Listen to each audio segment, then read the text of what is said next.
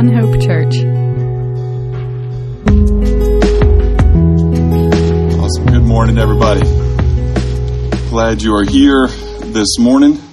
Another Sunday outside in Athens, Georgia, middle of December.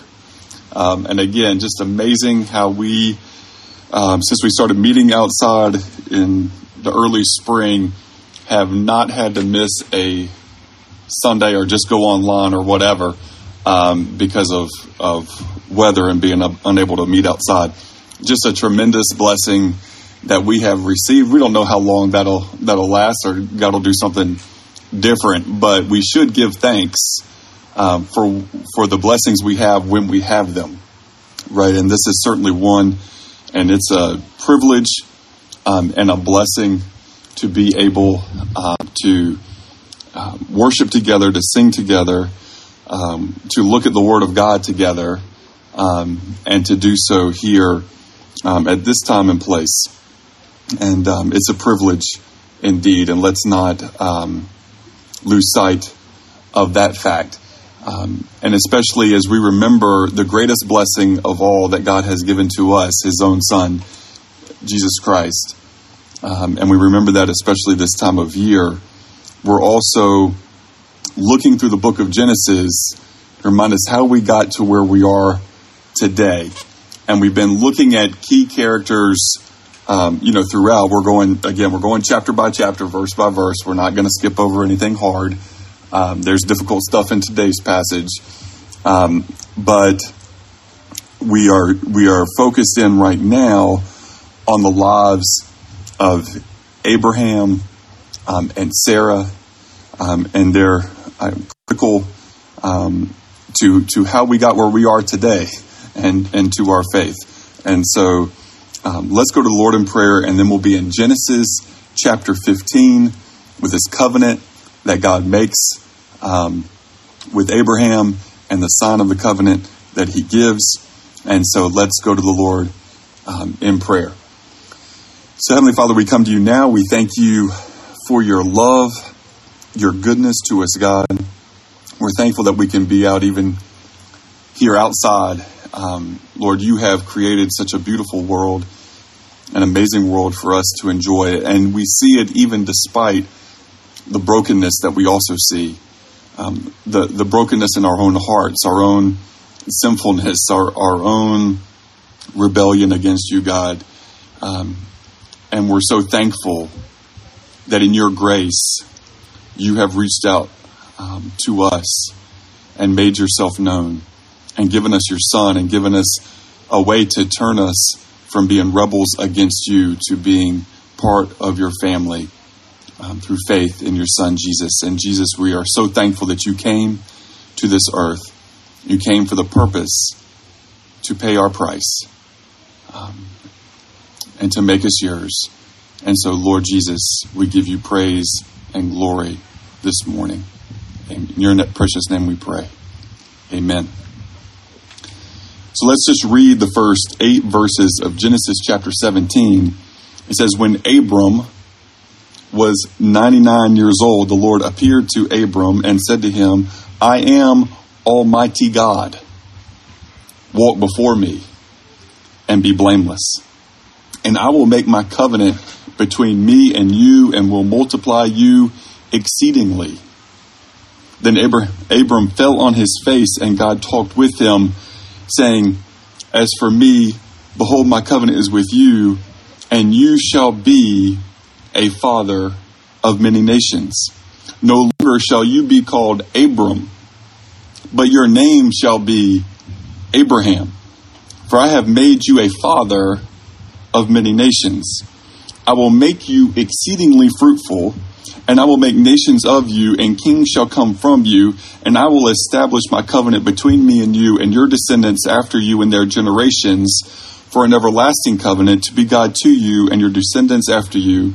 And also I give to you and your descendants after you the land in which you are a stranger, all the land of Canaan, as an everlasting possession, and I will be their God.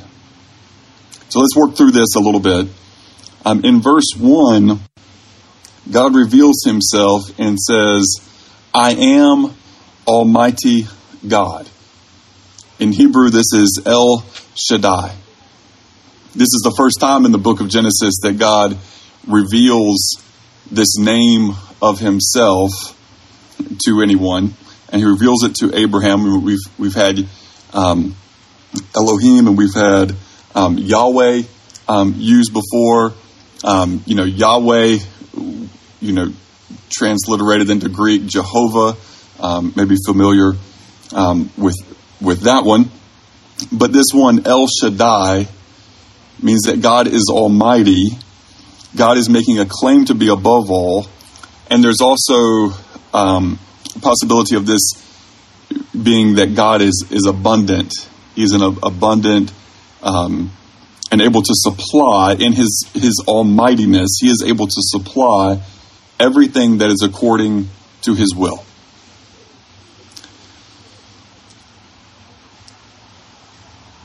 But the key is that God is almighty. Being almighty, what does that mean? He can do everything. He can do what he seeks to do. Even when that doesn't seem possible in human terms. Because he's making this promise, and we're going to see more of this promise. But he's making this promise with Abram,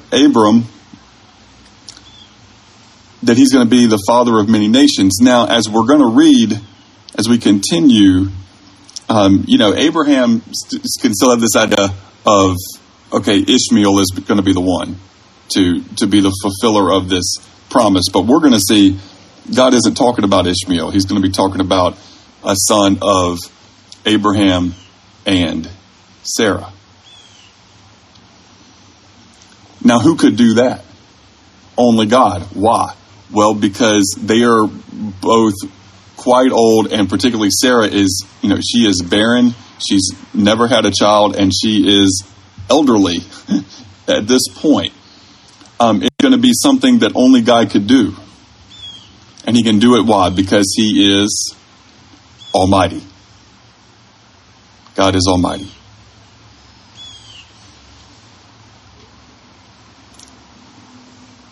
Now, God changes Abram's name from Abram to Abraham. Abram, the name meaning that he had of exalted father, which is probably a look back toward his royal lineage, coming from Terah, coming from, what God had called him out of. And again, remember, and this is just a consistent reminder as we study the life of Abraham, that when God called Abram had to leave some things behind. He left his family behind. He left his false gods behind. He left his prestige in that part of the world behind. He left what was just going to be his in the natural order of things from his father after his father passed. He leaves all of that behind.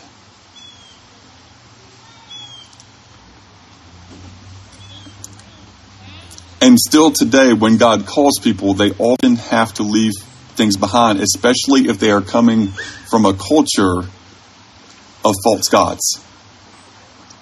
I mean, let's just be real, in this situation. If you grew up where there was really no belief and nobody cared what you believed, and you became a follower of Jesus, that's one thing. If you grew up in a home where Jesus was loved and taught, that's another thing. If you grew up in a home where to be a follower of Jesus would cut you off from your family and your culture and all of the things that you have identified yourself with to that point in your life, that is a whole nother thing. It's more difficult. But in order to follow the true and living God, somebody has to do it. And somebody has to set on that course. And so if you are one who has been a beneficiary because somebody descendants past, your ancestors, silly, your ancestors, someone, you go back 2, 3, 4, 5, 6, 7 generations, there's somebody who came to follow the Lord, and then that's set on a different path.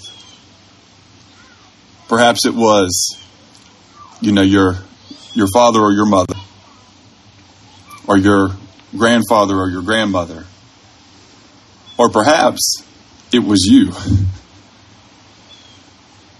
For some of you, it's you.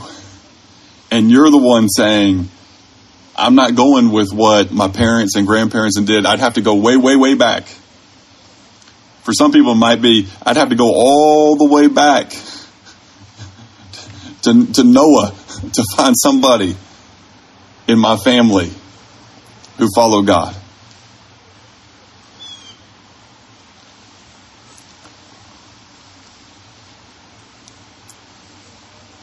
But when things have gone off course, somebody has to have the courage and the love for God and the obedience to God to say, come what may, even if it costs me my life, even if it costs me everything, I'm going to follow Jesus. Somebody's got to have that courage.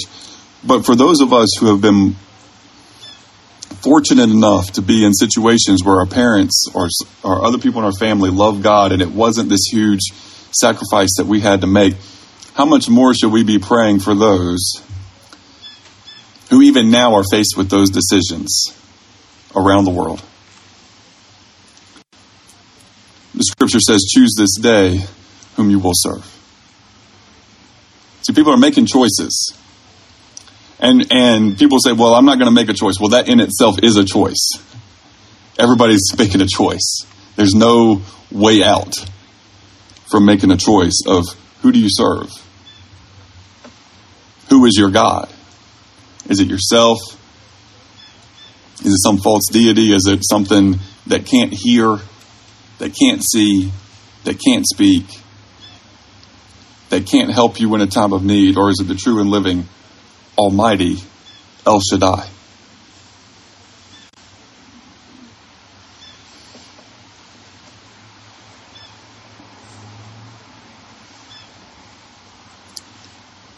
You see, Abram, in order for him to be in a position for God to change his name to Abraham, he had to step out in faith. And he had to become vulnerable.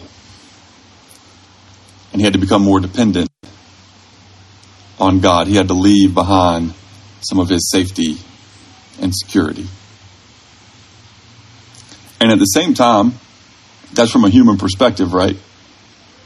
Because is there any place safer? Is there any place more secure that Abram could have been other than in the hand of God? In fact, God had promised him, I'm going to bless those who bless you and curse those who curse you. In verse 9, it says, and God said to Abraham, as for you, you shall keep my covenant, you and your descendants after you through their generations. This is my covenant, which you shall keep between me and you and your descendants. After you, every male child among you shall be circumcised. And you shall be circumcised in the flesh of your foreskins, and it shall be a sign of the covenant between me and you. He who is 8 days old shall be circumcised. Every male child in your generations, he is born in your house or bought with money from any foreigner who is not your descendant. He was born in your house and he was bought with your money must be circumcised, and my covenant shall be in your flesh for an everlasting covenant. And the uncircumcised male child who is not circumcised in the flesh of his foreskin, that person shall be cut off from his people. He has broken my covenant. Now, a couple of things here. Again, God, when he changes Abram's name from Abram to Abraham, so he goes from being his name meaning exalted father, and possibly a look back to father of a multitude, looking forward to generations that would come, descendants upon descendants, even nations and kings that would come from his seed. And ultimately, as he was promised, there would be one who would be a blessing to every family on the earth through his seed, and that is Jesus Christ. But he gives him a sign of this covenant. It's like God says, I'm doing this, but here's what I need you to do. And this is where he brings in circumcision. And so that's a fun thing to talk about. Said no one ever. But so circumcision is something we have to address here. God does everything, and he sets things up to make a difference and a separation. So what he's doing is he's saying, okay, those who are circumcised are going to be acknowledging, their families are going to be acknowledging that there is El Shaddai, and those who are not doing that are going to be denying El Shaddai.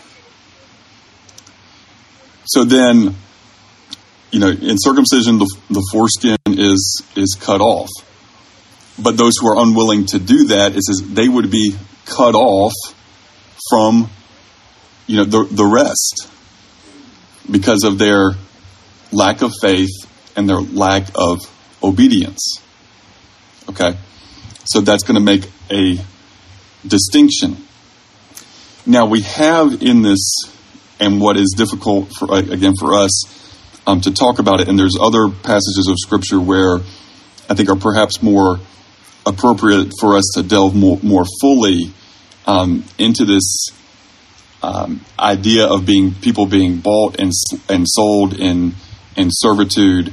I do want to just make a distinction between being a servant in the house of Abraham and our worst connotations of our worst models and pictures of slavery are not connected.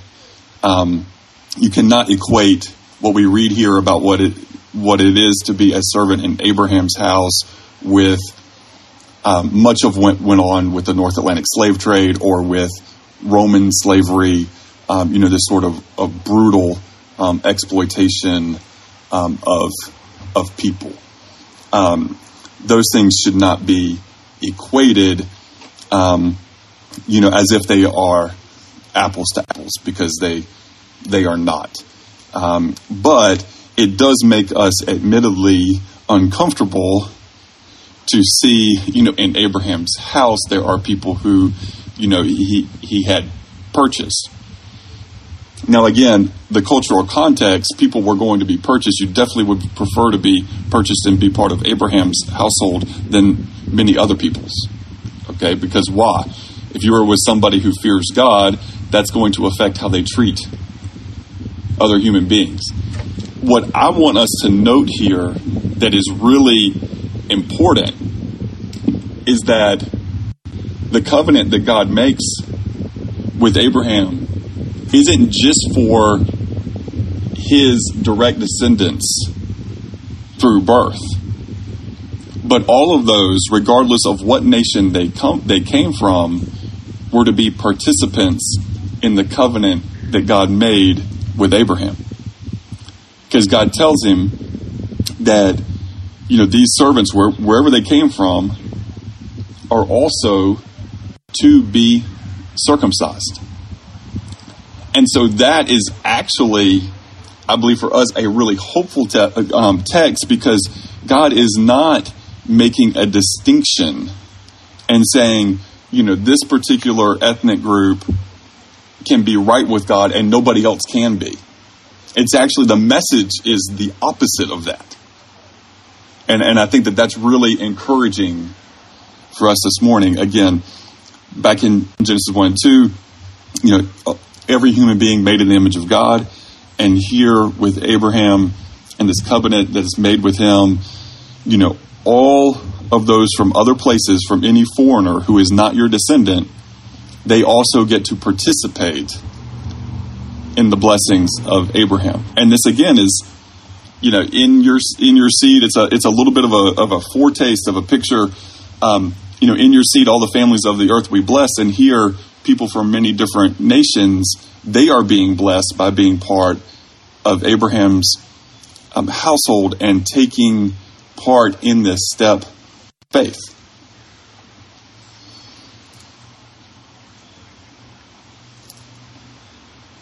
Now, verse 15 says, Then God said to Abraham, As for Sarai, your wife, you shall not call her Sarai, but Sarah shall be her name, and I will bless her, and also give you a son by her, and then I will bless her, and she shall be a mother of nations. Kings of peoples shall be from her. And in her name, there's this idea of royalty as well. In verse 17, it says, Abraham fell on his face and laughed and said in his heart, Shall a child be born to a man who is 100 years old? And shall Sarah, who is 90 years old, bear a child? And Abraham said to God, Oh, that Ishmael might live before you. And isn't it amazing how God has said, hey, here's what I'm going to do, and here's the sign of the covenant I'm going to give you, and here's what I want you to do, and I'm going to specifically do this through you and Sarah. And what is Abraham's reaction? He falls on his face and laughs. And said in his heart, basically, this isn't possible. It's got to be Ishmael. It's like Abraham is saying to God, I think you have it wrong here. Let me tell you how I think this should go. And we might think that's kind of wild, but folks, how often do we do that? How often do we want the solutions to our problems to be just so incredibly practical instead of God actually doing something that only God could do? What is it with us and that? You see, as we read throughout, you're going to see this theme throughout the Old Testament, where God sets up impossible odds. Why does he do that? Why does God set up impossible odds? Because the natural inclination of the human heart is prideful. The natural inclination of the human heart is one's own pride and one's own glory.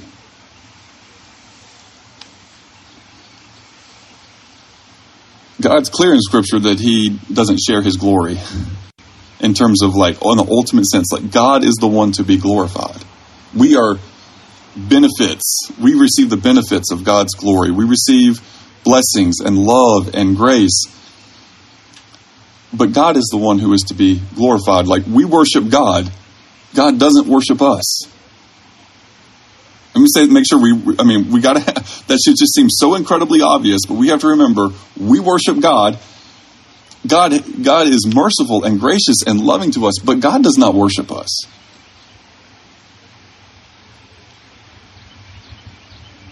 There's a direction in worship. It is to go from us to God. And so God sets things up where the odds are so against his people. So who gets the glory? Throughout Scripture, God loves to use tiny things like, Gideon. He takes Gideon, the least of all, potential leaders in the scenario, lifts him up, and then says, you got too many people with you. Still got too many people with you. Too many people. So this huge, massive army is defeated by 300. Why? So that God gets the glory. Jesus takes a few disciples. He takes common fishermen. He takes a tax collector. He takes ordinary folks, and he turns the world upside down. Why? So that God gets the glory. He uses little people and little churches to do great big things. Why? So that God gets the glory. And we need to be careful not to lose sight of that.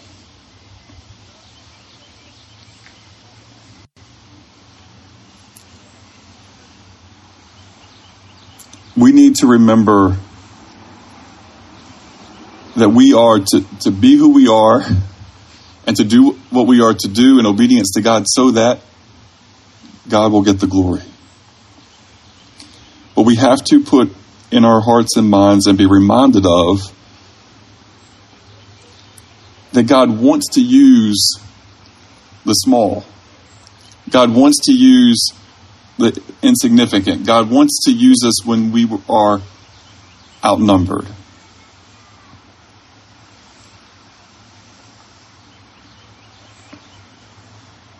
And so God says this in verse 19. Then God said, "No, Sarah, your wife, shall bear you a son, and you shall call his name Isaac.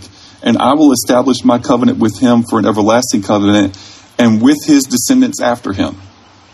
See, so God says, no, I'm not changing the plan. I'm sticking with the plan. This is what I've told you.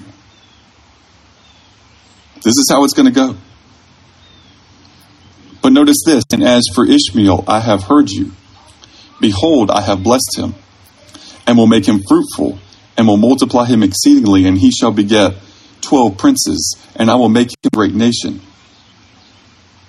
And again, this is also, we see the grace of God, the mercy of God. He doesn't exclude Ishmael from his love, from his grace, from his power, from his blessing, but he's also very clear. Plan A has not been deviated from. Because plan A was always Abraham and Sarah. And just because Sarah and Hagar and Abraham tried to take matters in their own hands and solve their problem according to the appropriate cultural, method of the time, God wasn't going to do something different with them. But he was going to bless Hagar and Ishmael. And isn't there some comfort there? That God can bless us even when we mess things up, even when we, go off course for a period of time or through an event. That God can still even bring blessing out of that. Yet, what does he want us to do? Get back on track.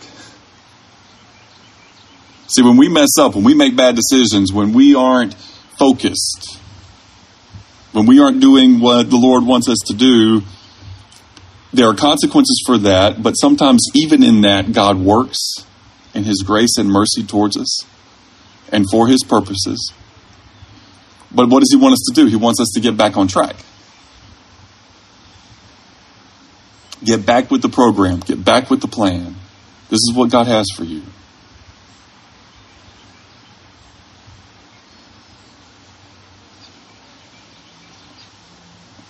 Verse 23. So Abraham took Ishmael his son, all who were born in his house, and all who were bought with his money, every male among the men of Abraham's house, and circumcised the flesh of their foreskins that very same day, as God had said to him. Abraham was 99 years old when he was circumcised in the flesh of his foreskin. And Ishmael, his son, was 13 years old, and he was circumcised in the flesh of his foreskin. And that very same day, Abraham was circumcised, and his son Ishmael, and all the men of his house, born in the house or bought with money from a foreigner, were circumcised with him. So again, we've seen that played out. It's for everybody that's there, including Ishmael. Again, God's love and grace is evident.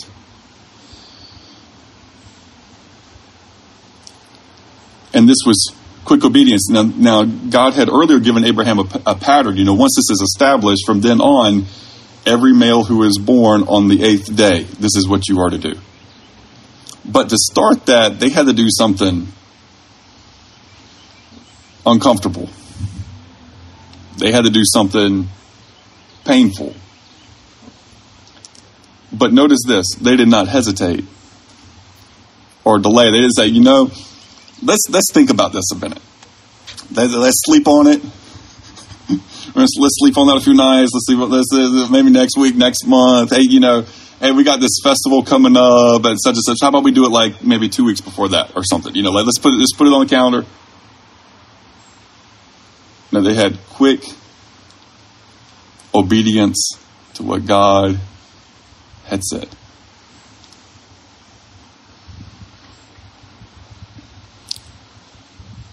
I'm going to come back to that. We'll finish with that thought. But now people are going to ask, okay, so today, what role does circumcision play in our faith? The biblical answer is that for all who believe in Jesus Christ, the biblical answer is nothing. It plays no role in your faith. Well, how do we know that? We know this because the New Testament is very clear. Stand fast, therefore, in the liberty. This is from Galatians chapter 5, verses 1 through 6. Stand fast, therefore, in the liberty by which Christ has made us free. And do not be entangled again with a yoke of bondage. Indeed, I, Paul, say to you that if you become circumcised, Christ will profit you nothing. And I testify again to every man who becomes circumcised that he is a debtor to keep the whole law. You have become estranged from Christ, you who attempt to be justified by law. You have fallen from grace. For we through the Spirit eagerly wait for the hope of righteousness by faith. For in Christ Jesus neither circumcision nor uncircumcision avails or profits anything, but faith working through love. So in Jesus,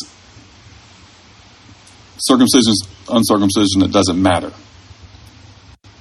As long as you're not being circumcised to try to be right with God.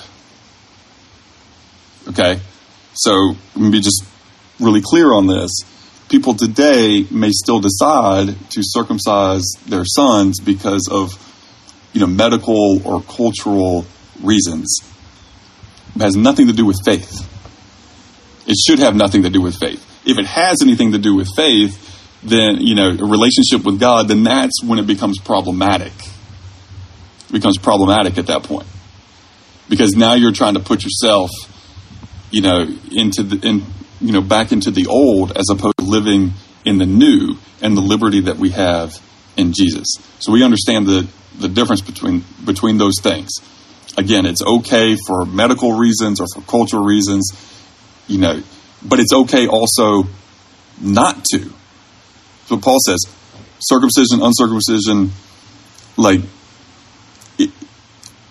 neither avail or neither accomplish anything in the spiritual terms.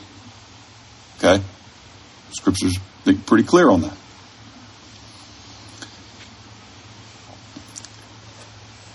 The point that Paul's making is, don't put yourself back under old covenants, under old laws.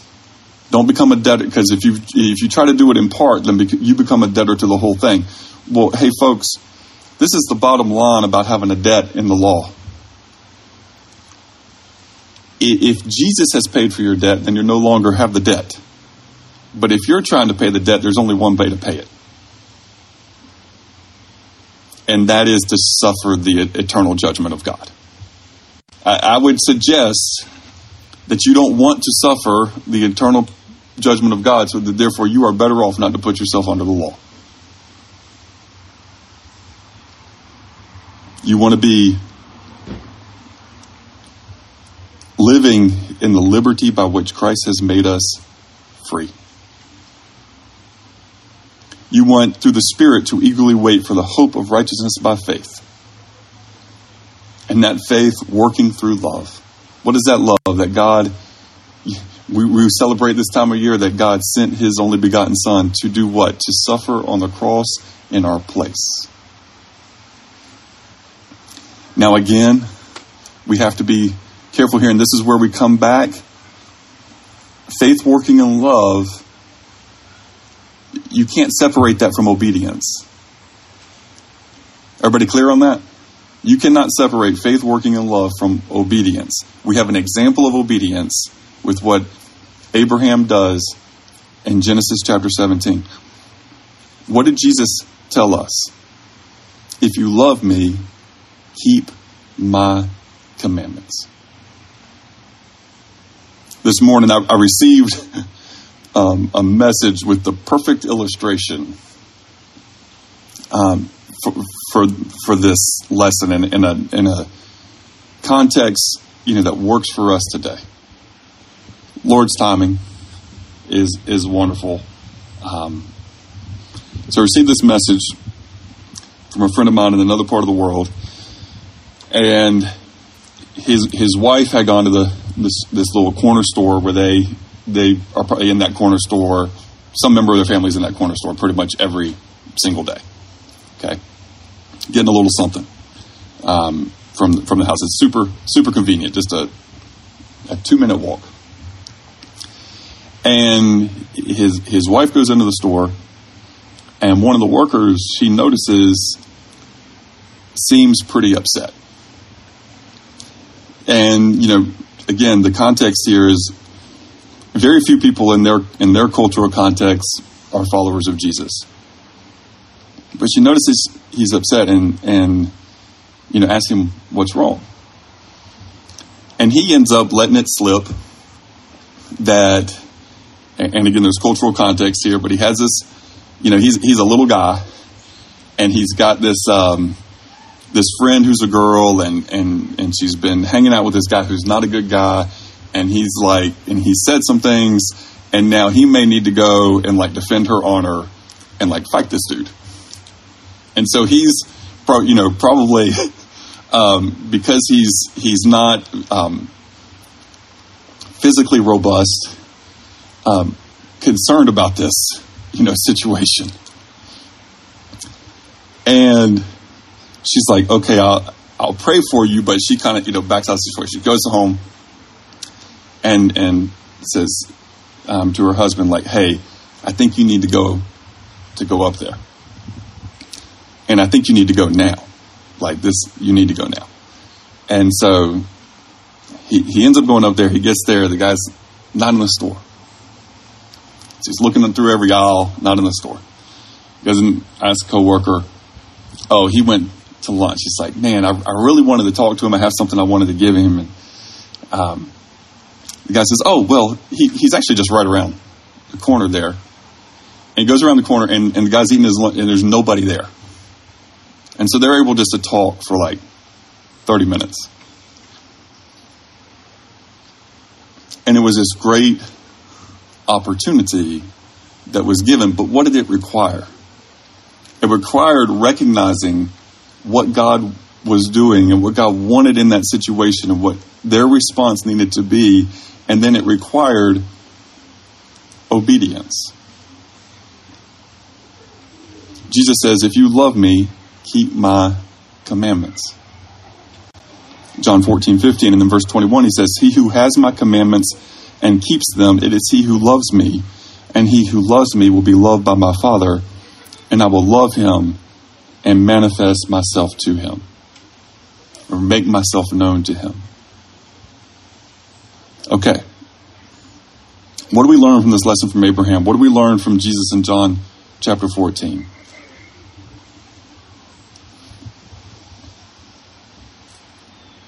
We're saved by faith, not by works. Okay? Real clear on that.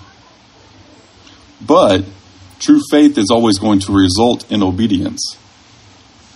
Abraham couldn't have gone and said, okay, I believe you, God, but we're just not going to do that circumcision thing that you asked me to do. See, that don't work. He had to actually follow through and do it. So you say, I believe in Jesus.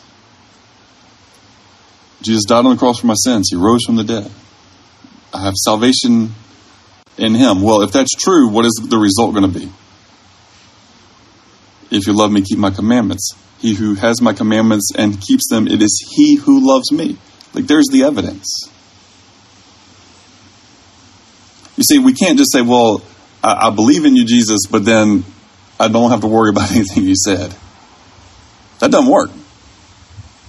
We have to. Our true faith is always going to have a response of doing good, of being obedient to what the Lord has asked us to do. And then what's the result of that going to be?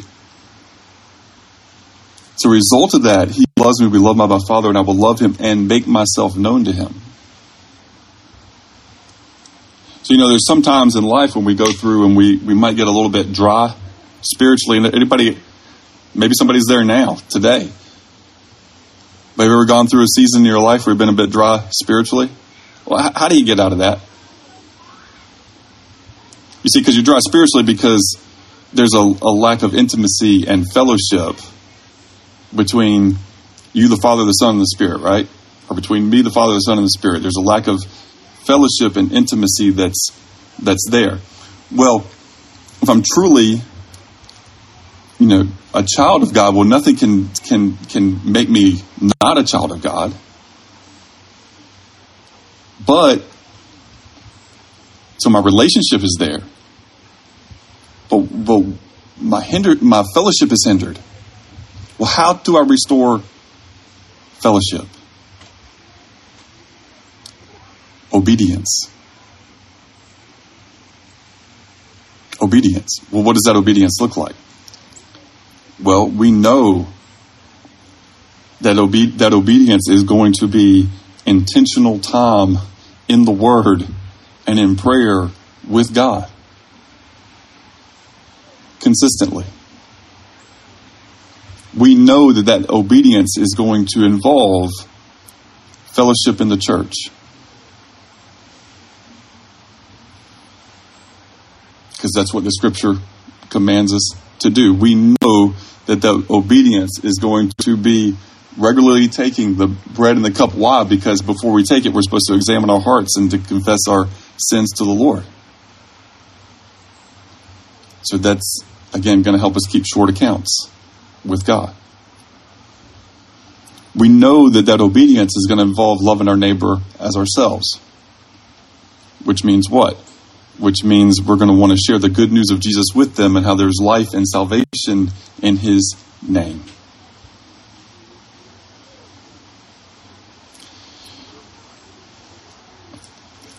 And the more obedient we are, the more fellowship with the Lord we enjoy. That's just how that works. So the encouragement for us is to examine our hearts, our lives, and to say, okay, where am I being obedient? And where am I lacking in obedience? Because I'm going to tell you right now, it's going to be pretty dangerous if you just hear the question and go automatically, well, I'm being obedient. Without examining the situation. Without really asking the Lord to examine your heart. So again, obedience, what have your quiet times looked like this last month? What has your fellowship looked like? What has the sharing of your faith looked like? What does your generosity look like? What is how you've treated those around you look like? Obedience. God calls us to that and encourages for that. So if you want greater intimacy with the Lord, just say, Lord, help me to be more obedient. And if you just do what he says, when he says, it will come.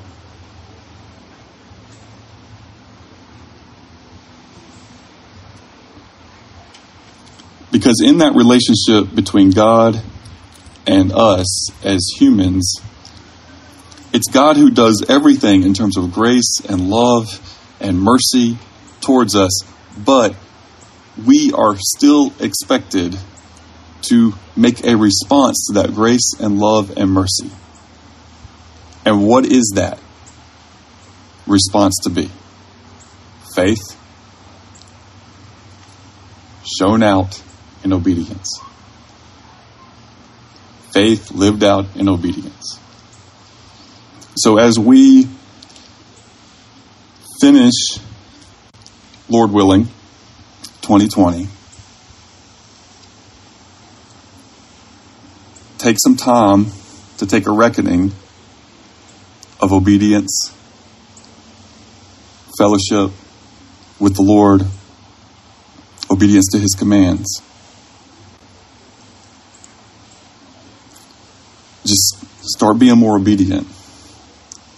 And then as we enter, Lord willing, into 2021, it's a new year, it's a new chapter. Say, Lord, help us, help me, and help us to be more obedient. Because we are in this together. So, like, my obedience matters in your life. Your obedience matters in my life. And our collective obedience matters big time in the life of our church and its impact in this world. And so may God help us by his grace and mercy and love. His grace and mercy and love and his desire. Folks, this verse that we have in Revelation that's often used as like a salvation verse is really a fellowship for believers verse. Behold, I stand at the door and knock. You see, the Lord is always initiating with us. Behold, I stand at the door and knock. Where does he knock? What's that door? It's the door of your heart. It's the door of my heart. Will we open and let him in and have his way? You see, because here's the thing that we have, and this we know, and this is often why we're hesitant. I'm just going to go ahead and let the cat out of the bag of why we're hesitant for this.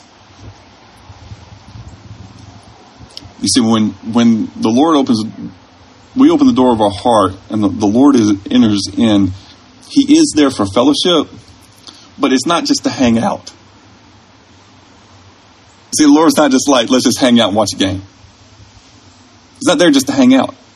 He's there to know us and for us to know him intimately, but he's also there for what? You know it.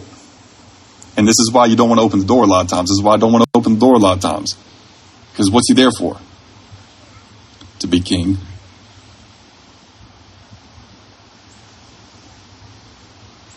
How many kings can you have in your heart? How many kings can sit on the throne of your heart? There's only room for one at one time. And that's why so many times Lord's knocking at the door of our heart and we're like, bar the door, throw the dresser in front of it. Pretend like it's not there. You know one way we do that? Our devices.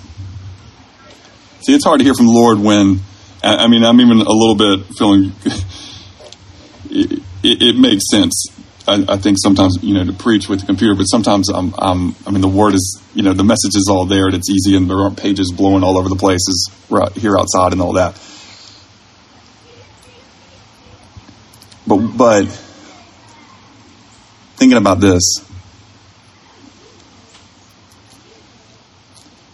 when we're having our quiet times, see, when I go fishing at my grandfather's house, and I know I'm going long this morning, but forgive me. I go fishing at my grandfather's house, and I wake up in the morning, and he's already awake, and he's sitting at the kitchen table, and he's got his Bible. And at night before he goes to bed, he's sitting at the kitchen table, and he's got his Bible. And I see my parents all growing up and all the time with their Bibles. And what do our kids see us with? Even if we're in our Bibles, they don't know. Why? Because we're in our phones. For all they know, it's Facebook, Instagram, news article, whatever else.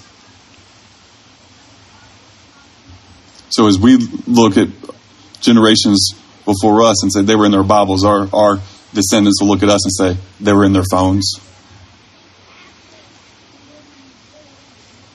And it's like, yeah, you can have your phone, but let me ask you this. Do you put it on airplane mode? No notifications, no distractions? Or is every minute in the Bible interrupted by a text message, a notification of some sort that comes through? How can we focus? Is the Lord not worth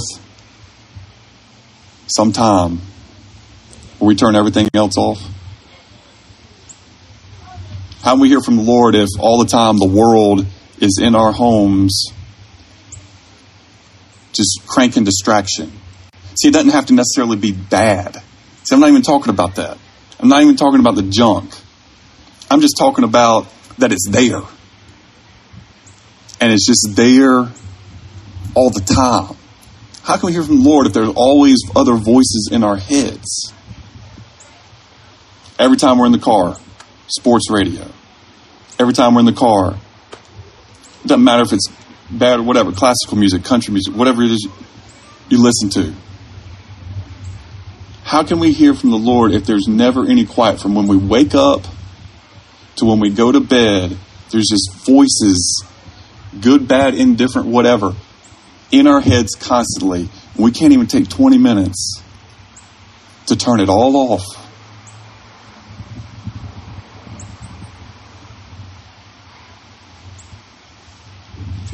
Can we make a challenge just from now until the end of the year that we just turn some mess off, like for periods, like chunks of time? Just turn mess off. Have your quiet time, actual physical Bible, phone in another room. Not even think about it. Just turn off the mess. Like, look, the world is going to keep on spinning. Whether you got that text right that moment or 30 minutes later, it ain't going to matter. You know what's going to happen? One day you die. You know what's going to happen? The world's going to keep on spinning.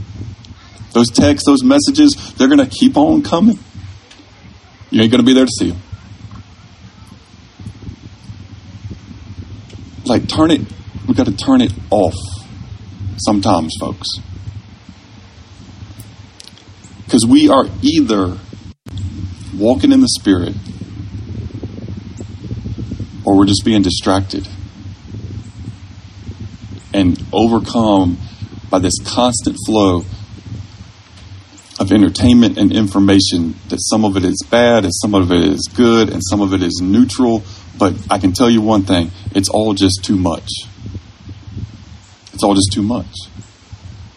Give space for the Lord to speak to us as we finish the last half of the last month of 2020. Take that challenge. You decide what that looks like in your life. But even now, commit. Don't say, hey, I'll think about that. I'm going to table that. No. Like Abraham did. Say, Lord, what do you want us to do with it? All right, we're going to be obedient to that. I'm going to commit for the rest of 2020. This is what that's going to look like. Done. Don't go back. Just those days. Because I'm going to encourage you on that.